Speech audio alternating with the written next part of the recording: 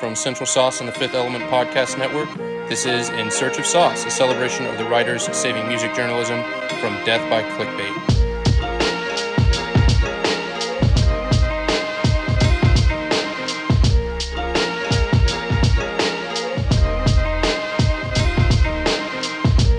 I'm Brandon Hill, a writer, editor, and contributor at Central Sauce. Why don't you guys go ahead and introduce yourselves?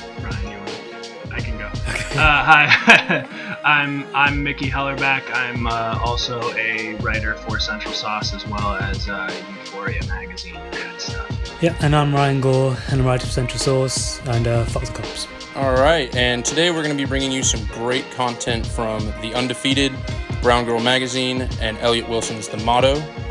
But first, since this is a hip-hop podcast, we wanted to address the issue of police brutality that has been going on in America by reading this list of names of victims of police violence since 2014, beginning with Eric Garner, whose last words to police were, "I can't breathe," similar to George Floyd.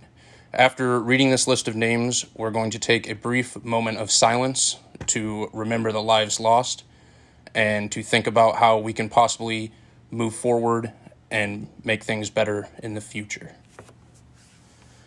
Eric Garner, John Crawford III, Michael Brown, Ezell Ford, Dante Parker, Michelle Cusseau, Laquan McDonald, George Mann, Tanisha Anderson, Akai Gurley, Tamir Rice, Rumain Brisbane, Jerame Reed, Matthew Ajubade, Frank Smart, Natasha McKenna, Tony Robinson, Anthony Hill, Maya Hall, Philip White, Eric Harris, Walter Scott, William Chapman II, Alexia Christian, Brendan Glenn, Victor Manuel LaRosa, Jonathan Sanders, Freddie Blue, Joseph Mann,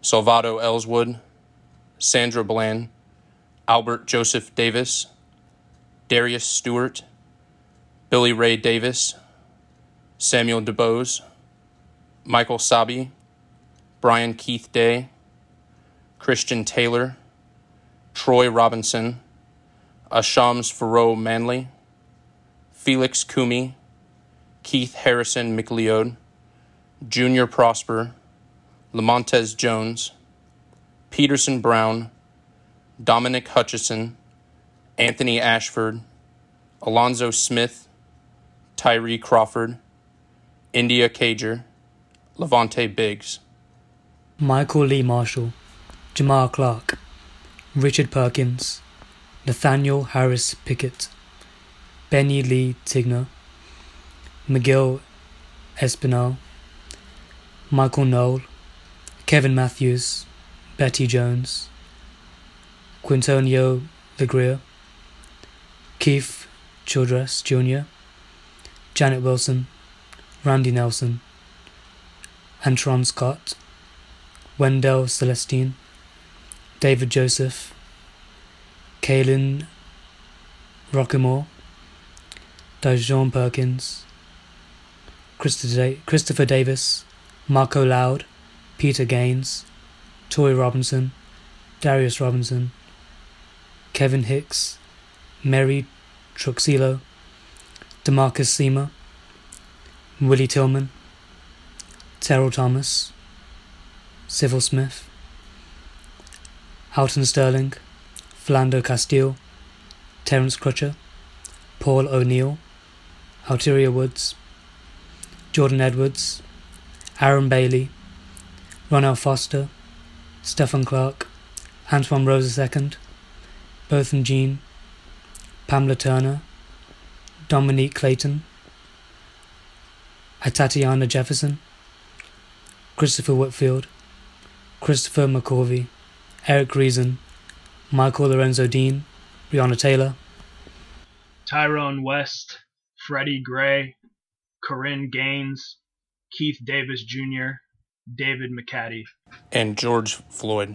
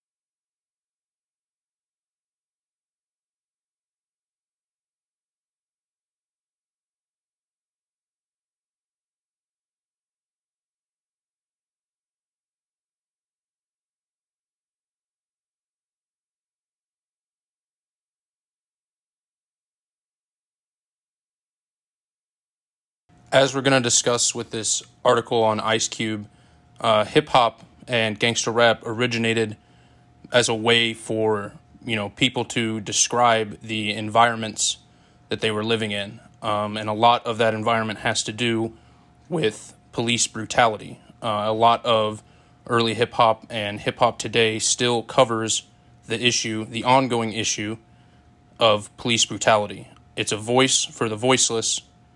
And as people involved in hip hop and as people who listen to the music, we cannot remain silent around these issues of police brutality. Something needs to change. This list of names that we've read today provided by NPR is too long. It's anything more than zero is too many. It's too many names. So, for my article that I've selected for the podcast today, Why Ice Cube Should Be a Future Songwriters Hall of Fame Inductee by Justin Tinsley for The Undefeated. I believe we've covered Tinsley on the show before. I think it was for a different outlet than The Undefeated. It might have been Pitchfork. But this article I had read a week or so ago, and as the current events of, the protesting and the death of George Floyd reminded me of this article because of how powerfully that Tinsley wrote about Ice Cube's approach as a songwriter and NWA. So Tinsley opens the article with a scene of Ice Cube, now a successful rap superstar, pulling up on a group of his friends in Compton, and he basically tells them to get off the streets or they could be arrested. That they remind him that before he blew up, that he was right there on the streets with them. When talking about Ice Cube as a songwriter, this scene really helped set up the basis for what makes him so great and for the argument that Tinsley makes earns him a spot in the Songwriters Hall of Fame. The uncensored gangster rap of Ice Cube and NWA was more than just music at the time, but as Tinsley puts it, chemotherapy for a cancer the country had long ignored in neighborhoods portrayed as ground zero on nightly news broadcasts. There's a scene I went back and watched Straight Outta Compton because I knew we were going to be discussing Ice Cube. And there was one scene in particular that really spoke to me in Straight Outta Compton where Ice Cube is getting hassled about his music by a reporter. And Cube says something along the lines of, why are you busting my balls? I'm a journalist just like you. The only difference is I'm telling the hard truths. And I think that's really what made NWA stand out to so many people. And Ice Cube in particular, is at a time where people weren't able to come together through their common experience on platforms like Twitter or Facebook. They came together through music. When you hear Straight Outta Compton or Fuck the Police, and people can relate to that graphic content with so many other people at such a widely selling album, it becomes a message in itself. It becomes a tangible thing that you can hold on to and say that someone understands. It's not just me, it's us. Tinsley points out how Ice Cube's music was about way more than just the violence. The whole second half of Death Certificate returns to the first half's grim descriptions of the ghetto by delivering intelligent social comedy in a really progressive way. And I think one of my favorite quotes from the article, combing through this thing, looking for good quotes to talk about, why I like this article, was incredibly difficult because of how many fantastic pull quotes that you can pull from Tinsley's words. But I think one of the things that just kind of sums up his argument on why Ice Cube should be in the Hall of Fame is when Tinsley says, or the Songwriters Hall of Fame, is when Tinsley says, his music shed light on the despair, anger, yet resiliency of life in the hood. Cube's 360-degree view of the black experience in America was a persuasive counterpoint to politicians and critics who painted black individuals and groups with broad strokes. I think that quote in particularly really spoke to me because of how Tinsley addresses, the gang violence. The article starts off with a lot of numbers on gang violence and stuff like that. But when you approach something from that broad of a perspective, when you're looking at just the numbers or the nightly news reports, you get a much different picture of the issues as opposed to, Ice Cube's fantastic, incredible songwriting that really goes into detail and brings that down on a personal level. So I think Tinsley did a great job introducing the article with those broader strokes and then showing through his own writing how effective that Ice Cube and NWA's writing was at making it more than just numbers. So, what did you guys think about this article? What are some of your favorite Ice Cube songs? Yeah, so, this is a opinion piece, right? And the point of an opinion piece is to persuade you on the opinion of the author. And in this case, it's almost undeniable. You could say, like the title of this, and someone would agree, but the way Justin lays it all out in the piece gives the evidence, gives this kind of narrative of everything Ice Cube has done to kind of justify him being in the Songwriters Hall of Fame. Makes you wonder why he wasn't one of the initial inductees. Maybe it's because he's done so much since then, people forget that he is a songwriter. People watch him and like, what the hell, Ride Along or whatever. I feel like that kind of eclipses the work he did in those early years, almost 40 years ago now, 30, 40 years ago. Making art. He doesn't seem that old. Sometimes it's hard to, to go back and think just how long ago it was that NWA was really, making music. Like NWA came before Tupac and Snoop and stuff like that, and it just doesn't seem like Cube is that old. But like you said, maybe it's just because of how much he's done since then. Yeah, he kind of has like this new life since then. But in that time period, he made timeless art. He made art that is sadly still relevant to this day and still poignant to this day. And that's as much as you can ask from an artist. When you talk about the responsibility of a songwriter or anyone in any artistic field, that's the most you can ask for, is to make art that is a commentary on your experience as a human being. And if that experience lives on and stays relevant, then you guess you've done a good job. If it resonates, then you've done a good job. And just because police brutality is still a very harmful, weird word to say, a very dangerous thing, and it's escalated to the point of terrorism really against black people in America and all over the world, it doesn't mean that art is not worthless, but it didn't make an impact, because I don't think you would have great movements like Black Lives Matter if it wasn't for what Ice Cube did and what NWA did on this song and the words that he wrote. And Justin does a great job of laying that out for you. Like, these are the words he wrote 30 years ago, and you can see in those words how they inspired the movements of today. Yeah, I mean, before there were Twitter hashtags, there was "fuck the police." Yeah, from the NWA song. That that phrase was a thing for people to unify around. That meant so much more than what it was perceived by news stations covering NWA as a dangerous threat, or as trying to censor. It meant so much more than what it was made out to be by the organizations that paint that image in broader strokes, like Tinsley refers to. Yeah. So the first thing I just wanted to mention really quick is the names that I added at the end of that first list that we read off were names of victims of police brutality from Baltimore, where I'm from. And then also David McCaddy was a man who was just murdered in the midst of all of the protests by the Louisville police and left in the street for 13 hours before he was removed by the police. So I just wanted to mention his name as well. But then, Brandon, I wanted to thank you for pulling that the reference from the NWA movie, because I think that just funny because I wrote this down anyway. The thing that I think Tinsley proved within the article that was the thing that really sets Ice Cube apart is his almost journalistic approach to rap. And I think the most impressive part of the article was the quotes from the rap specifically that he pulled. And what they proved to me is that the reason why Ice Cube cut through so much was his analytical view was combined with an unedited emotion of the feeling of the oppression that he and his community were going through. I specifically liked the quote that he pulled towards the end of I think it was Death Certificate about the experience of discrimination within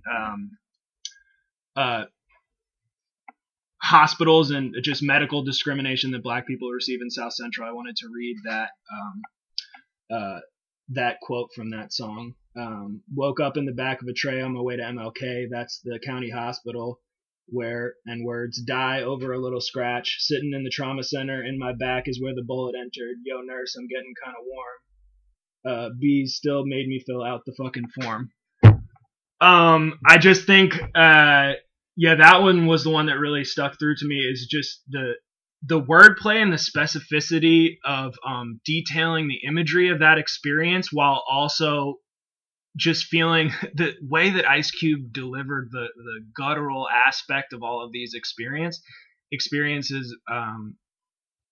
is really what qualifies him to be in the Songwriters Hall of Fame beyond any other person I could even think of. And I also one thing that I thought was also interesting that was left out of the article, which is a huge part of anyone's understanding of Ice Cube's catalog, was his It Was a Good Day, and what that meant. That was a point I was going to bring up specifically, which was about that song. It's just interesting that was left out, and it's proof also that it doesn't even need to be included, and it's potentially his biggest song of all time. Which what that did specifically was that's a true example of his almost journalistic approach by outlining what would exist as a positive day of relief for him and be totally out of the norm, which was to the other side of the public that didn't understand that existence, was proof of the real day-to-day existence that Black people in the hood in LA were going through, and what a relief it was to not have to deal with all of the intensity of the oppression that exists there for just one day of ease. I think the way that he outlined that and the intelligent breaking down of that so it would be listenable to the other side is almost reminiscent of I don't know if any of you have read the narrative of Frederick Douglass, but he wrote it with the specific intention of reaching out to liberal white women of the North who he felt like would be empathetic enough to do something, but would have the privilege to be able to do so. And it felt like that's kind of what Ice Cube was doing with that song, was channeling some version of Frederick Douglass. So I just really wanted to mention that. And then before I stop speaking, the last thing, I did a little bit of research after reading the article, and I just wanted to read out, these are all songwriting credits that Ice Cube has that were songs that he did not feature on, which means he either wrote for these artists or a quote from his catalog was used in their work. And the list to me that I came up with was even beyond what I could have thought. So I'll start with the obvious and then get into the really wild ones. So it starts with Eazy, Dr. Dre, but then we have Bryson Tiller, Drake, Rick Ross, Royce the 5'9", Jeezy, 2 Chainz, YG, Slaughterhouse, Trina, Mike Jones, Bun B, Snoop Dogg, Del the Funky Homo Sapien, Exhibit, Cormega, UGK, David Banner, Lil Scrappy, Scarface, Biggie, Rivers, Cuomo, Benny Blanco, Buju Banton, Tony, and these are my favorite, Tyrese, Shaquille O'Neal, Prince, Mariah Carey, and Korn. Jeez. Yeah, not to mention just his pure songwriting capabilities, but all the movies that he's written as well. Like, he's clearly just a extremely talented and articulate writer, period. Yeah. His sphere of influence is unbelievable. Just like laying that out. Oh my god. Yeah. Like, we're talking Shaquille O'Neal, Prince, right Mariah Carey, Korn. Yeah. And I think, so It Was a Good Day. I was definitely going to mention that too, because in my opinion, that's is one of my favorite hip hop songs of all time. Top 5. And it it's funny because even before reading this article, I liked that song as a journalist. I liked that song because I thought it was so effective at communicating issues in such a easily digestible way. Because when you think of a song called "It Was a Good Day," you're thinking about an upbeat song about all these good things that happened to someone that made it a good day. But when the song breaks it down, it's less about good things that happened to him and bad things that didn't happen to him.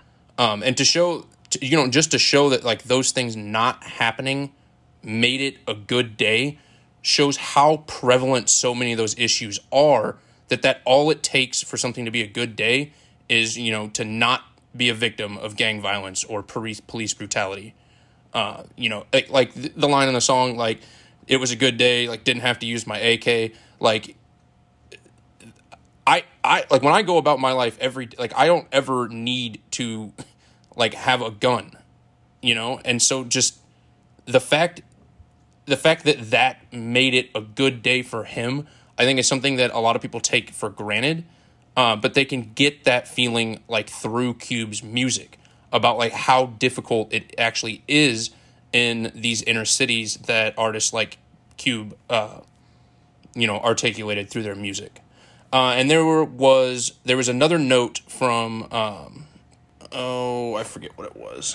It was in Straight Outta Compton. One of the news broadcasters was speaking and said something along the lines of, "We all know that some of our favorite musicians aren't good people, but NWA is a rap group that is describing themselves as bad people through their music," which was obviously perceived from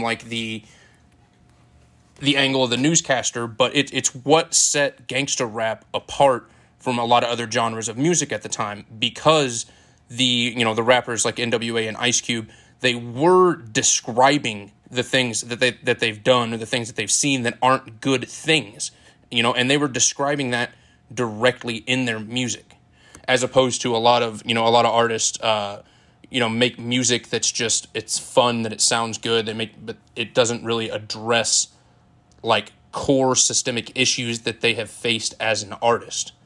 And that's really what set gangster rap apart early on. Yeah, and to make a song like It Was a Good Day that's so positive, even just in sound and in tone, for an artist that's labelled as America's Most Wanted, for him to make that, it's a big statement just on its own, isn't it? Without thinking too much into it. Right. Yeah, I definitely, one of the most powerful books, again, just to re-mention it, that I've ever read is The Narrative of Frederick Douglass, and he does a similar thing where he's talking specifically about the oppression of slavery and doing it directed at people who he thinks will have the privilege and power to do something about it, based on him evoking empathy.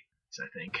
Well said. Yeah, it was just a tactful way. It seems like the same kind of tact that Ice Cube was using in that song. All right, so yeah, if you guys ever see an opportunity to put Ice Cube's name out there for the Songwriters Hall of Fame, do it. There's plenty of convincing reasons, as Justin Tinsley outlined in his article.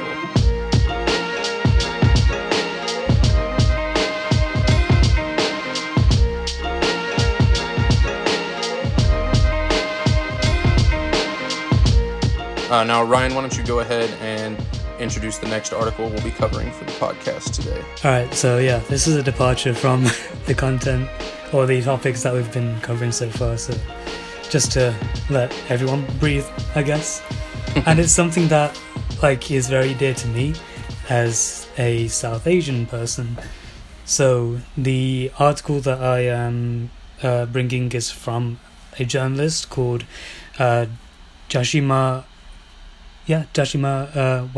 Wadera, and it's called Meet Bangladeshi director Shomi Patwari behind award-winning music videos for Lupe Fiasco, Dirijit Dosanjh, Beyonce, and more.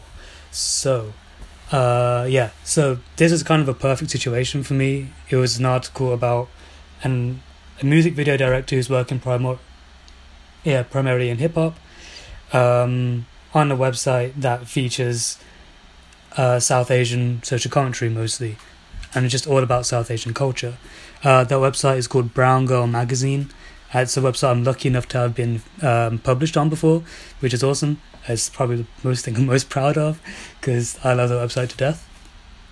And it's a great way to dive into our culture. And I never thought to bring one of those pieces to the podcast, because I never really thought about the intersection of hip-hop and my culture, but this really did it really well. So this is a straight up interview piece, and we've covered profiles before, where there's kind of bits of interviews being sprinkled into the article, but we've never actually covered an actual interview piece before. That is just for the most part question and answer between interviewer and interviewee. And I think that there's definitely, with all articles, all types of articles, there's definitely an art to it. So I think we'd have a good discussion about what makes this one great. And the intro to the interview piece is always, for me, the most important part, is how you establish the themes of the article. And for this one, Jashima talks about discovering Lupe Fiasco's music through her late brother, who she has now set up a arts music school in his name, which is awesome. So if you want to search her up, search her social medias and stuff, then find out more information about that. But she established this emotional connection to the music and to the music video, which Shomi directed. And it was kind of this moment where she realized that South Asians could make it in this hip-hop game. It's something that opened her eyes up to realize that art isn't exclusive to certain groups. It's always great to have art for certain groups, but it never means that people from the outside can come in and work in that genre. And that's a theme that carries on through the interview. It's about this immigrant who moved to America when he was 8 from Bangladesh, slowly making it in this rap game. So yeah, I want to throw it to you guys. Brandon, what do you think? What made this piece a good interview piece? So right off the bat, I think the biggest thing to me that was just so cool, and there's multiple levels to it. So you have a South Asian writer who's in hip hop, who is inspired by a South Asian director who's in hip hop. And then, the piece was brought to us by our very own South Asian British writer at Central Sauce. So I literally saw almost in real time how, the writer started the piece off with a story about how, they saw that video and they were inspired that they can do it, which would be a great story in itself. But then the fact that the article exists and that they're writing about it means that they did it, that they made it, and they made it inspired by the video director who is interviewed in the piece. And I think when we get down to to the content of the interview, what made this one stand out so much to me is how detailed the subject was. Let me find the subject's name here so I can stop saying subject. Shomi Patwari. Shomi Patwari. Yeah, it's good. So, so Patwari really, really puts these details out here in more detail than I've seen from any other interview transcript. It's a common question to ask an artist, what was it like coming up, or, how, where did you struggle, or how did you struggle coming up? But this interview contains, not that, Patwari goes all the way back to the immigration, because that was a core part of his story in hip hop. And from there he goes to how he got into tech and how he made connections. There was one specific note in there where he himself made a connection between Drake and Clips to collaborate together, but he never saw a penny of that kind of collaboration. So, going to that kind of detail to just show how much work that it took and all the different ways that he applied that work. And then, from the beginning of the piece, we know the end result is that he is a successful music video director in the hip hop industry and being written about by a successful South Asian writer in hip hop. So that to me was just the coolest, was that you could see the levels to the inspiration in real time through this piece. Yeah, and I feel like Jashima was the perfect person to write this article because she's well versed in hip hop and is South Asian. So the things that would usually be treated as a gimmick about South Asian culture are just natural in this conversation, and the things that if a non-hip hop publication was writing about it would kind of maybe steer away from or highlight as an outlier or something was just completely natural. So by having that kind of culture and knowledge, Jashima was the perfect person to allow the conversation to progress and allow Shomi to answer these questions comfortably and confidently. Like when he just casually mentions that his parents wanted an arranged marriage, which is perfectly natural for a South Asian person to mention, even of my generation, especially of generations above me. So I feel like a white or a non-South Asian interviewer would have kind of dwelled on that a bit. But all Jashima says, "Oh, congrats, you got married." It's just so it just flows so well. I'm just very happy with this piece, honestly. Yeah. Mickey, what do you think? I think I can transition out of the marriage. Well, I wanted to talk about two things really. The things that inspired me as someone who wants to be as good as humanly possible at interviewing, and then at Patwari's story specifically. I think.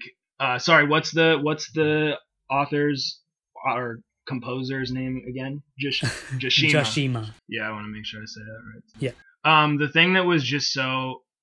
Firstly, let's talk about the marriage thing that you specifically just talked about. I think because she had an understanding, like you talked about, that was such a strong part of the interview, because what it got him to do was open up about how much his wife specifically has become such an essential part of his story. So because she had a sensitivity to that and it wasn't some outsider interviewing him, he then was able to express these inner workings of his journey that are such a joy to read from the reader's perspective.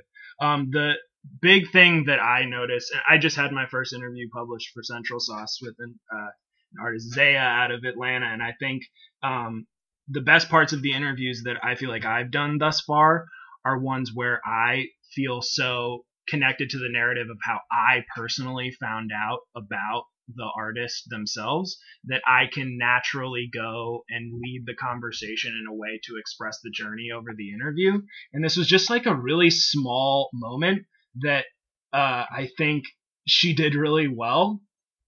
Is she kind of knew exactly after he talked about she just knew how to establish a timeline in the article that just led to each individual new discovery.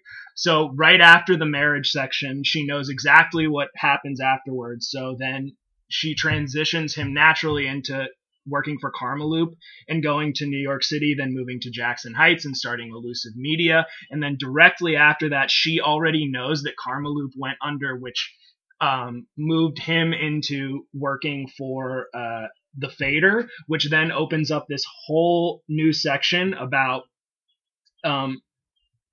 his journey after that. And because she has the knowledge of his exact journey as an artist, it just moves forward the interview so naturally and gets him to open up with ease about all of the things that are so interesting about him.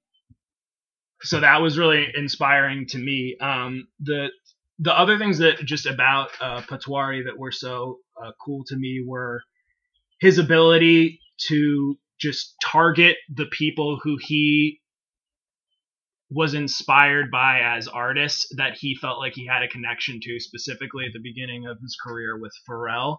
And then knowing that then once he got targeted those people and got into contact and did whatever he could to do that, all he did was try to make himself useful. The intention never had to do with money. It was all just, okay, I realize that I have a tech advantage here that I can actually help these people with, and that's how I'm going to present myself as someone who can help move their art forward. And then he just had the self-confidence to be able to keep doing that until it resulted in money. And then he figured out how to negotiate once he proved himself to be totally useful.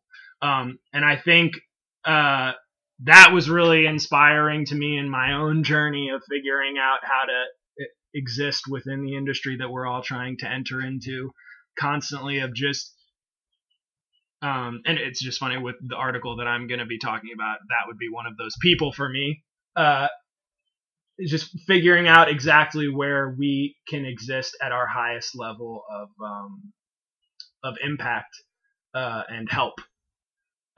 So yeah, I thought the interview was so well done and so natural, and it was really inspiring, especially for people in our line of work. Yeah, I really liked how it showed how, Patwari was a very intelligent, very hardworking person, but he still stumbled through a lot of stuff to get to where he was at today. There was never a clear path of like, okay, this is what I'm doing and I got to do this, and if I keep doing this, I'm going to get to where I need to be. No, it was a lot of kind of stumbling around in the dark until landing on each thing that he needed to boost him up to that next step. Whether it was having a camera given to him by, who was that, Pusha T? Yeah. Bought him a camera. Or, getting a contract with Nerd. Or, I like the note about how, all he had was that one particular camera. So he learned, one particular style of shooting music videos, and he kept using that when it worked. But then there was, I don't think he mentioned who it was, but he did a video for someone that was, kind of when he had stumbled up to that next step, and he did a video for someone in that style. But because he had only been familiar, with the one camera, not the full production scene, it didn't go over any well. And then, like you said, like his wife then became a huge part of, developing that production set and all the things that go around the directing of it. So just, showing how he stumbled through that in that amount of detail made this a great interview, not just for like, I'm going to read this interview because I'm familiar with Patwari's work and I want to see, how he got to where he's at, but just a great interview in general, just for anyone to read a story of how someone can make it through doing those types of things. Yeah, he's so egoless. He has and he's not stubborn at all. And he has this inherent understanding that in order to keep moving forward in his own career and success, that he is going to have to reinvent himself. It's never a struggle for him. He's like, okay, well, it's a struggle, but it's never a thing where he's like, oh, I didn't expect to have to do this. He's always like, oh, okay, well, the tech part isn't needed so much anymore, and then maybe I can help with making these videos, and then I get this camera and I figure it out. My wife helps me, and then we started doing that. So he has no no hesitation to reinvent himself, and he asks for help where he needs it, and just makes himself useful constantly. Yeah, and I think we wouldn't have that if Jashima hadn't done her research, Right. and didn't make Shomi just give us exposition dumps and just tell us like, this is where I was in my life and this and this and this, because the time in the interview is like, she knew that already. She allowed the conversation to get to the parts that actually people want to hear about. And yeah, so another thing that quickly I just wanted to go over is the fact that he did all his great stuff. These American artists that you guys are familiar with and something that you guys can connect with. But Brown Girl Magazine, even though it's an American-based publication, a lot of people reading that probably aren't too familiar with, your NERDs maybe, or your Pusha T's. But then they bring it back to South Asia, to India specifically. Right. And he says that he did a project with Shah Rukh Khan. Do you guys know who Shah Rukh Khan is? No, those. I was actually. You reminded me that I wanted to ask you about those names. If you knew, Shah Rukh Khan is bigger to India than Beyonce is to America. Wow. Okay, yeah, Much that's bigger. because I thought that was really interesting when he said that they did that video for them, and he was like, "That's the one time I've seen my wife completely fangirl." And I was like, "You worked with Pharrell and you worked with Drake, and like so that I mean that was a really interesting note that adds to the fact that this is a South Asian hip hop video producer, that they still have stronger cultural icons to them that are in their culture, while they're also able to work within the United States hip-hop industry. And that filled my heart, because this isn't a guy who has kind of abandoned his culture in favor of the American thing, which you see a lot. And something I have a big problem in is the South Asian representation in mainstream media. Sees a lot of South Asian people abandoning their culture and being rewarded by the media for abandoning their culture and just fitting in with, like, assimilating to the American standard. But him going back and doing something with being able to do something with Shah Rukh is insane. This is a guy, we're talking about a guy who, he's an actor, by the way, he's a Bollywood actor. And this is a guy who regularly gets crowds and crowds of people outside his house every single day. Like, this guy, I cannot explain to you the extent of this guy's fame. Like, Michael Jackson. Like 10 times. Maybe, yeah, probably Michael Jackson. Elvis, the Beatles. Possibly. I'd say bigger than those two. Honestly, Ooh. Michael Shah Jackson. Rukh is massive. So the fact that he went back and did that, and his wife is that starstruck, tells you that that's such an achievement. That's like everything coming full circle for him in his career. And yeah, it was such a beautiful thing. Yeah. So yeah, it's always shout out nice to to, hear. yeah, go on. I was just saying, it's always nice to hear people be able to come home and then succeed at home after going out and finding themselves. Yeah, exactly.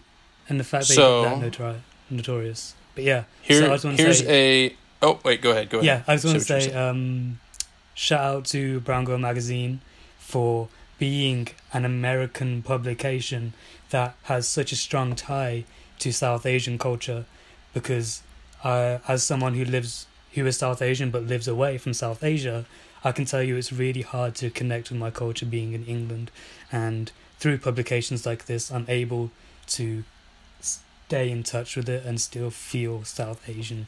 So yeah, shout out to them. So I've got a great question for you guys that will transition well into our next piece. So Mickey, you can go last. But I want to ask you guys, who is a great example of, someone in your career field or, hip hop industry that is, sort of serves that role for the author of the piece like Patwari did? For me, I think there's really, there's two big ones, and they are Sean Evans and Hunter Thompson. So Sean Evans hosts Hot Ones, and I'm like big on interviews. I'm an interview nerd. I like studying interviews to see how different people work, how they do their background research and stuff like that. And I think Sean Evans, his interview style, like aside from the novelty of the show, which is great and adds to the interview, but his background research, his rapport, his camaraderie like with his subjects is next level. I think he's one of the best interviews out there. So he's a big inspiration to me for, one direction that I would hope my career takes me someday. And then Hunter Thompson, on the writing side of things, I think is an inspiration to me because he is such, like, it shows that someone can write with such creativity and such like incredible, just, he has like an incredible mind.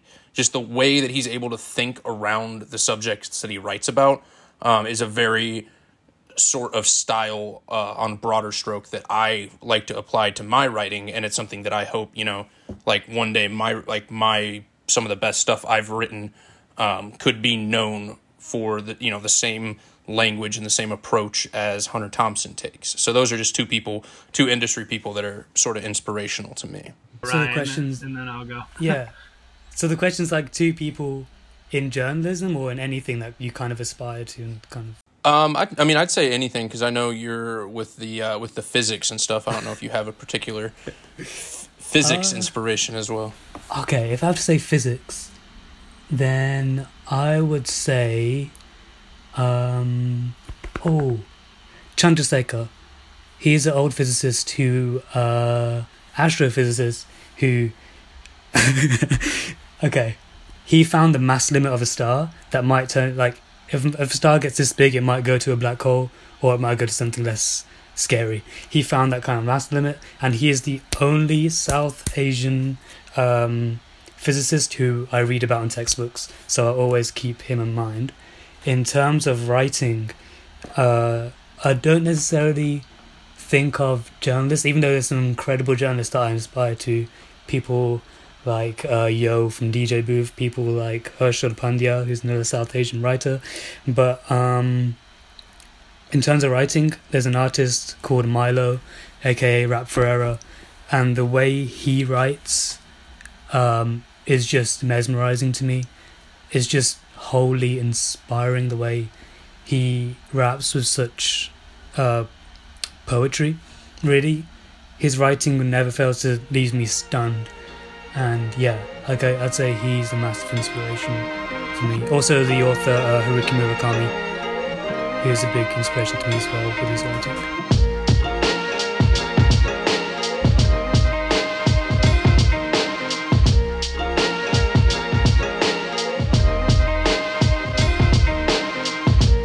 Well, I firstly want to say, Brandon, I'm very inspired by you for setting me up so well transitionally to go right into my article that I presented today. As far as journalists go, I would like to say first to agree with both of you, Brandon, with Sean Evans. The thing for sure I'm inspired by him is the creativity of an interview show. Ryan with Yo, just out of his pure quantity of quality writing that he's able to put out is just untouched.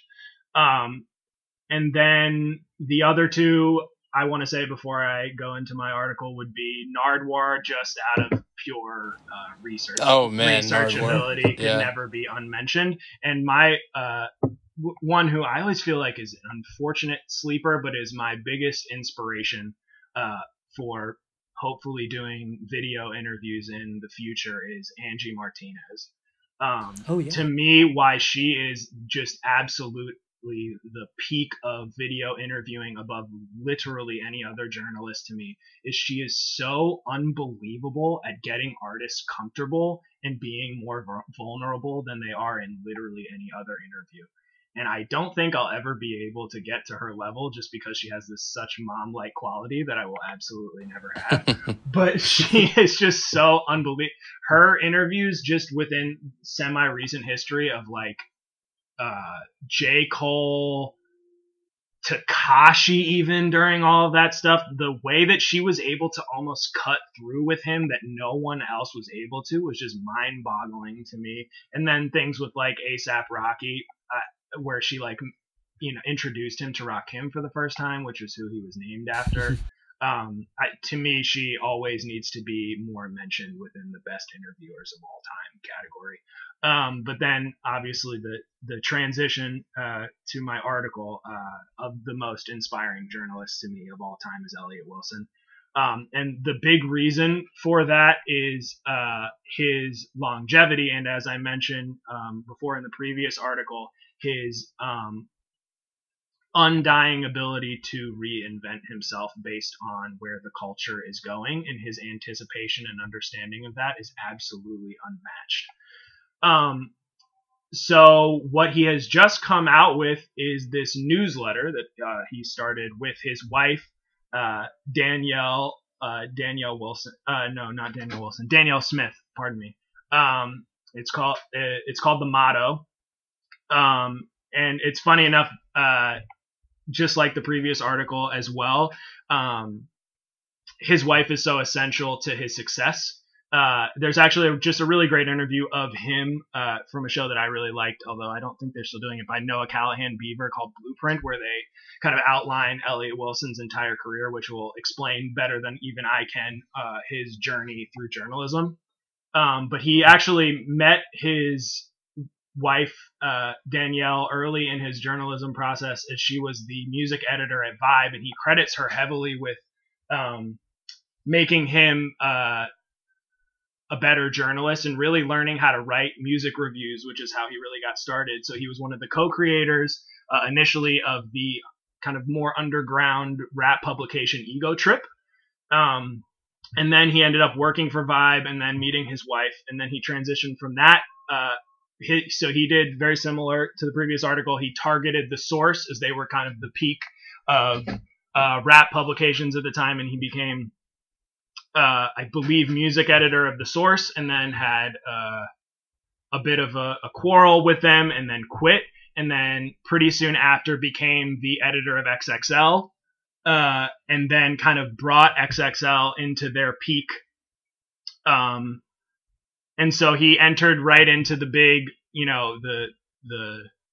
into the golden years of hip hop magazines, and was at the top of the game. He became, XXL became the #1 hip hop magazine with a cover that he led with Eminem, 50 Cent, and Dr. Dre. And then a little bit later in that, he cut ties with XXL. And he was fired by them. And it was funny because part of the reason he was fired is because he went to the peak of the hip hop magazine era, and then as it slowly started to decline, they cut ties rather than re-upping his contract. And what he did is he transitioned right into the hip hop blog era and co-founded Rap Radar. So already in his career, he started an underground magazine, which led him to the big magazines, got into the peak of big magazines. As they were falling, he left that and went right into the blog era. Then he took Rap Radar literally as far as it could go, being of the big 3 hip-hop blogs, which would be, to me, Nah Right, Rap Radar, and 2 Dope Boys, but there's also Hip Hop DX and many other ones. And then as soon as the blog started to fall off, he left Rap Radar and literally transitioned right into streaming services, which were the next thing within hip hop journalism. And he is now the head of content creation at Tidal and runs 3 separate, basically video podcasts. One being Rap Radar podcast, which very recently did of the biggest interview. First of all, they interviewed Jay-Z at his home. They interviewed Drake at his home. He also does Car Test, where he rides around and does exclusive listening of artists' albums. And he also does Crown, which are one-on-one interview styles. So he's just really moved through the game of hip-hop journalism in a way that is totally unmatched to me, and that is super inspiring. But he got, again, his initial start in it within written journalism, which since he has moved far away from, and he does mostly podcast interviews, but also is big at keeping up his Instagram. He has of the most active Instagram pages updating on hip hop, but because of the pandemic, I'm sure he was plotting on this idea for a while. He has now gone back to his roots and started a newsletter, which he is able to go back to his roots and also be nostalgic about his entire career. And it's really an amazing read. He also now, and I know Brandon wants to talk about this as well, has been able, through the current things that are happening in the world, been able to show through his newsletter Hip Hop's reaction to the protests that are going on around the country.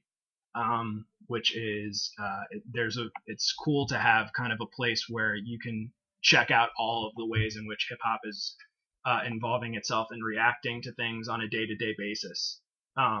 It's also just, and he's doing this directly with his wife Danielle again. It's just incredible that he is always so on top of, like with the previous article, just finding out where he can be helpful in the space. And I think that the motto is really exemplifies that. Another thing that he's gotten far away from in recent history is music discovery. I even heard him say in an interview that he wants to talk to artists after they've kind of created some buzz, that's just kind of where he's at in his career. But I've also heard him say in other interviews that that's kind of like the excitement of discovery was where he first kind of fell in love with doing hip hop journalism. So within the motto, he also even has a section, which I wrote down here somewhere, but I don't know if I'm going to be able to find it. A section of many of the motto's issues where he talks about new acts that he's discovering, which he hasn't done in a very long time. And funny enough, he's getting his new act sources from a lot of the same sources that we do, like DJ Booth and Pigeons and Planes and things like that. And then just the last thing before I open it up is of the most interesting stuff that he has covered on the motto is his more nostalgic pieces where he like shows an old interview that he did with Biggie, where Biggie, the one interview did with Biggie before he passed, about Biggie understanding how the industry worked and taking wisdom from Diddy and the recently passed Andre Harrell, and wanting to eventually start his own label and stop rapping. He talked about his history with Eminem and that issue that I mentioned earlier. And he even talks about the one big interview that he never got that he really wishes he could was with 3 Stacks. He even tells a story about riding around Atlanta and bumping Speakerboxxx Love Below with Andre, Erykah Badu, and their son Seven, eating waffle fries, just riding around Atlanta listening to the album. But it's really cool to just be able to read all of his hip-hop journalism stories over time and then see what he's listening to new music-wise in a new way, and getting him back to his journalistic roots. Any thoughts from you guys? Yeah, so this kind of changed my view on Elliott Wilson a bit. I always saw him as a very industry kind of guy, industry dude. Dude, only covers like the big. He co-created Ego Trip. Yeah, I know that. Like, yeah. For now, like recent years though, like since XXL kind of years, right? I've always seen him as that kind of guy. But because like you said he created Ego Trip like way back when. Yeah. It's easy to kind of get lost in all those years since. So the fact that he's back doing this kind of stuff, and it's so honest, so kind of pure in a way, it really like upped my respect for him, which I had already because he's an incredible journalist, and his impact in music journalism is just beyond anything that we've covered on this podcast before, any journalist that we've covered before. Like, I remember binging those Rap Radar podcasts back before they were on Tidal, but, those early ones, I remember binging them every day. No matter who was on there, I just wanted to hear those guys talk to them. Just because they still have such good chemistry, and like Elliott Wilson's laugh is just unmatched. But yeah, this publication is so intimate in a way, and the one of the articles that stood out to me was the Andre 3000 one, and it's basically him just reminiscing, going like, "Oh man, I wish I got that interview. Yeah. I wish I could do that right now." And it's kind of a testament to his legacy, but also him kind of retreating and doing something more grassroots, which I appreciate a lot. So yeah, I'll throw it to Brandon as well. What do you think of it? Yeah, I mean, Elliott Wilson is, reason enough to have Tidal on his own almost. Car Test is incredible. Rap Radar is incredible. So like I mentioned before, how I'm kind of an interview nerd.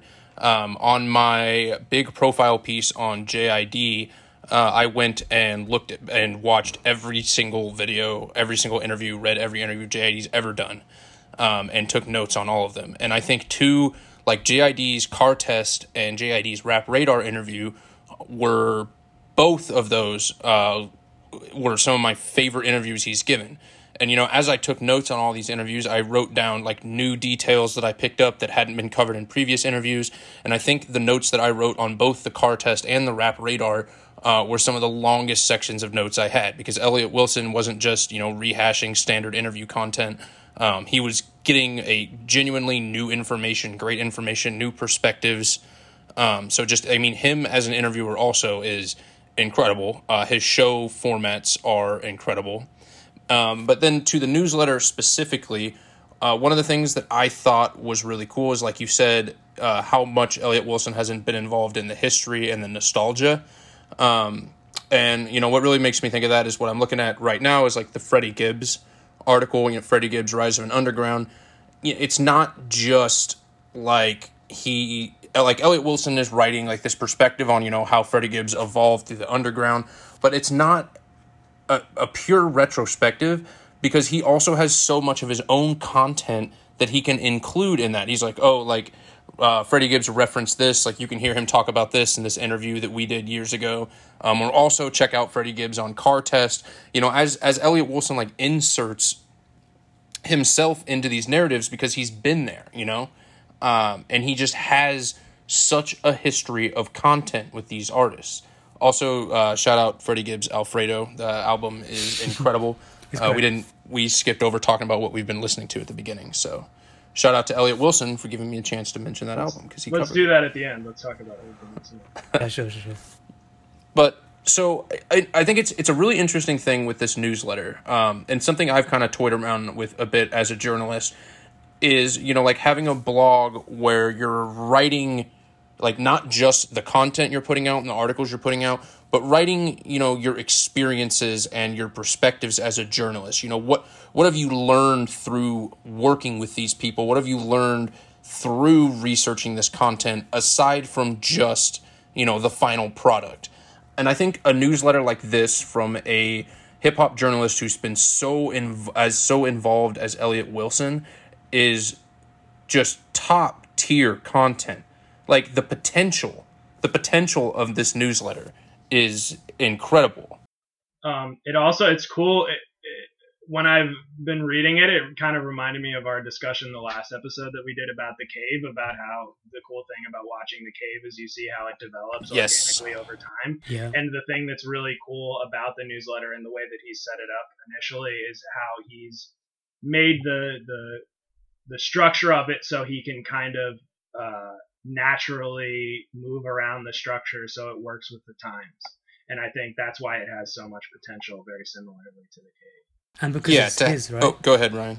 Yeah, so I was going to say, like, it's his, and it's completely independent of any other kind of organization. So he can literally do whatever he wants with it, and I think he makes full use of that. And you get to see this thing innocently, like, progress. Yeah, go on, Brandon. Yeah, so like the word tastemaker comes to mind, or I guess maybe that's not the word I'm thinking of. News setter, news framer, maybe is what I'm thinking of. But to have someone who, is deciding what is important to the culture, like what is news in hip hop, and then putting that all together in one place, it is a lot of framing. Framing is the word I was looking for. So to have someone who is so knowledgeable and invested and goes back so long, in charge of and responsible for the framing of deciding like what's important to the culture and what's important in hip hop today, I don't think you would be hard pressed to find a better person to direct that kind of framing. You hear a lot in like these publications and stuff like that. We don't cover certain artists because X, Y, B, or we're only going to talk about, we're going to draw the public's attention to the things that we want their attention on in our way. Like how you frame things as a publication is a huge responsibility. Elliott Wilson's framing is 100% genuine. And because of his historical involvement, like if I'm going to trust anyone in hip hop to tell me what I should care about, like if I don't have the time to be, you know, reading and consuming everything, if I'm going to let someone be the filter between me and the content that I need, I'm picking Elliott Wilson. There's not a better person in the industry to do that. Right. What he's been able to do, actually, I didn't have this written down before too, is I think what he's really been able to do with the motto is, for maybe the first time ever, really create what feels the most like a hip hop news source. And he's been able to do it with kind of mixing his knowledge of being like a journalist at a magazine as well as someone who has produced a hip hop blog. But by combining those two and making it a structure that works for him, it's a daily thing that he updates, and it's really become a news source with a center of the hip hop culture and how it relates to the world, which I don't think has ever really been done before. Yeah, I'll go one up than that and call it an encyclopedia. Right. Really, is what it is. That's what it's potential to be. You know, if you add to this, as you said, like every day. How long's it been going? Do you know?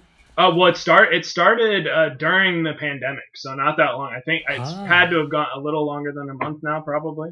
I can look it up right now to see how long. Wow, but like as Brandon said, like, yeah, the potential for this could be to have a true hip-hop encyclopedia because of how knowledgeable he's been, not just for like very mainstream stuff, but if you think about the people that he put on in early career, like he put on Company Flow in his early career, he's well versed in underground stuff too, so you know, this could be as close as it comes to a real hip-hop encyclopedia, which is incredible. Oh, it hasn't even been out a month yet. I just looked. The first article was May 4th. First one. That's impressive. Yeah, it's wild. Jeez. It's wild. So we are really seeing only the beginning stages of it, and what wild timing too. Like he literally lined it up with the pandemic and making kind of a news source that's easy to check in Europe, and then lining it up directly with all of the protests now. And then just like how personal it feels because of all the personal anecdotes that he's able to provide himself, like it just adds so much value to it. Yeah. So yeah, shout out Elliott Wilson for his new newsletter, The Motto. And also, I would like to one last shout out for all the other authors we covered today. Thank you to Justin Tinsley for his piece, Why Ice Cube should be a future Songwriters Hall of Fame inductee for The Undefeated. Shout out to Jashima Wadera. Did I pronounce that right, Ryan? Wadera. Jashima Wadera for Meet Bangladeshi director Shomi Patwari behind award-winning music videos for Lupe Fiasco, Diljit Dosanjh, Beyonce, and more. Maybe I should have had you read that title instead. And then, yeah, Elliott Wilson for The Motto.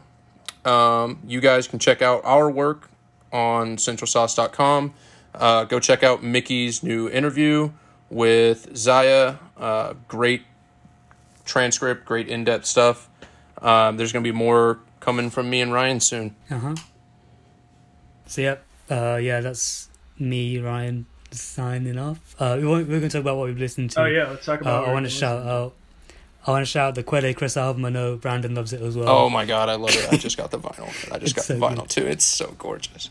It's a beautiful album. It's called Innocent Country 2. It's a collaboration album with Chris Keys. It's a beautiful thing. And I want to shout out Rap Ferreira, aka Milo's, what's it called? The Ancient and Original Left-Handed Styles of Hoodwinkers and Penny Pinchers, which is one of my favourite albums from last year. Yeah, the Alfredo by Freddie Gibbs, I shot up my list of albums of this year, so Quelle Chris is definitely still on there, but Alfredo is incredible. God is Perfect has been on repeat or stuck in my head almost nonstop. So my latest review of an album that I did for my other publication, Euphoria, was for actually this piece by H, who's a rapper out of the UK. Specifically, he has this song. He worked with Kenny Beats, who we've talked about a lot, and has the opening 2 tracks, but he has a track on there called Triggered, which samples Bills, Bills, Bills by Destiny's Child. That is really fire. I really like Polaris. There's this one song on the deluxe edition of Painted by Lucky Day called Fade Away that I've really been listening to a lot. I like Riri by Amine. But my favorite album for sure, and me and Brandon have talked about this album a little bit, is the Deontay Hitchcock album, which is what a debut! What a debut album! That's in my top 5 for the year, no question. And also, I do want to shout out Zaya, who I just interviewed. I think the name of the interview was Zaya's Lonely Pocket, and I just think that his music sounds totally different from anyone who's out. And it's really great music for this time of year too. Yeah. Thanks for listening, guys. Be sure to give us a 5-star review on Apple Podcasts or reviews anywhere else. That I don't know if anywhere else really has reviews, but download our podcast, like, share, comment, hit us up on Twitter, and thank you for listening. Bye, guys.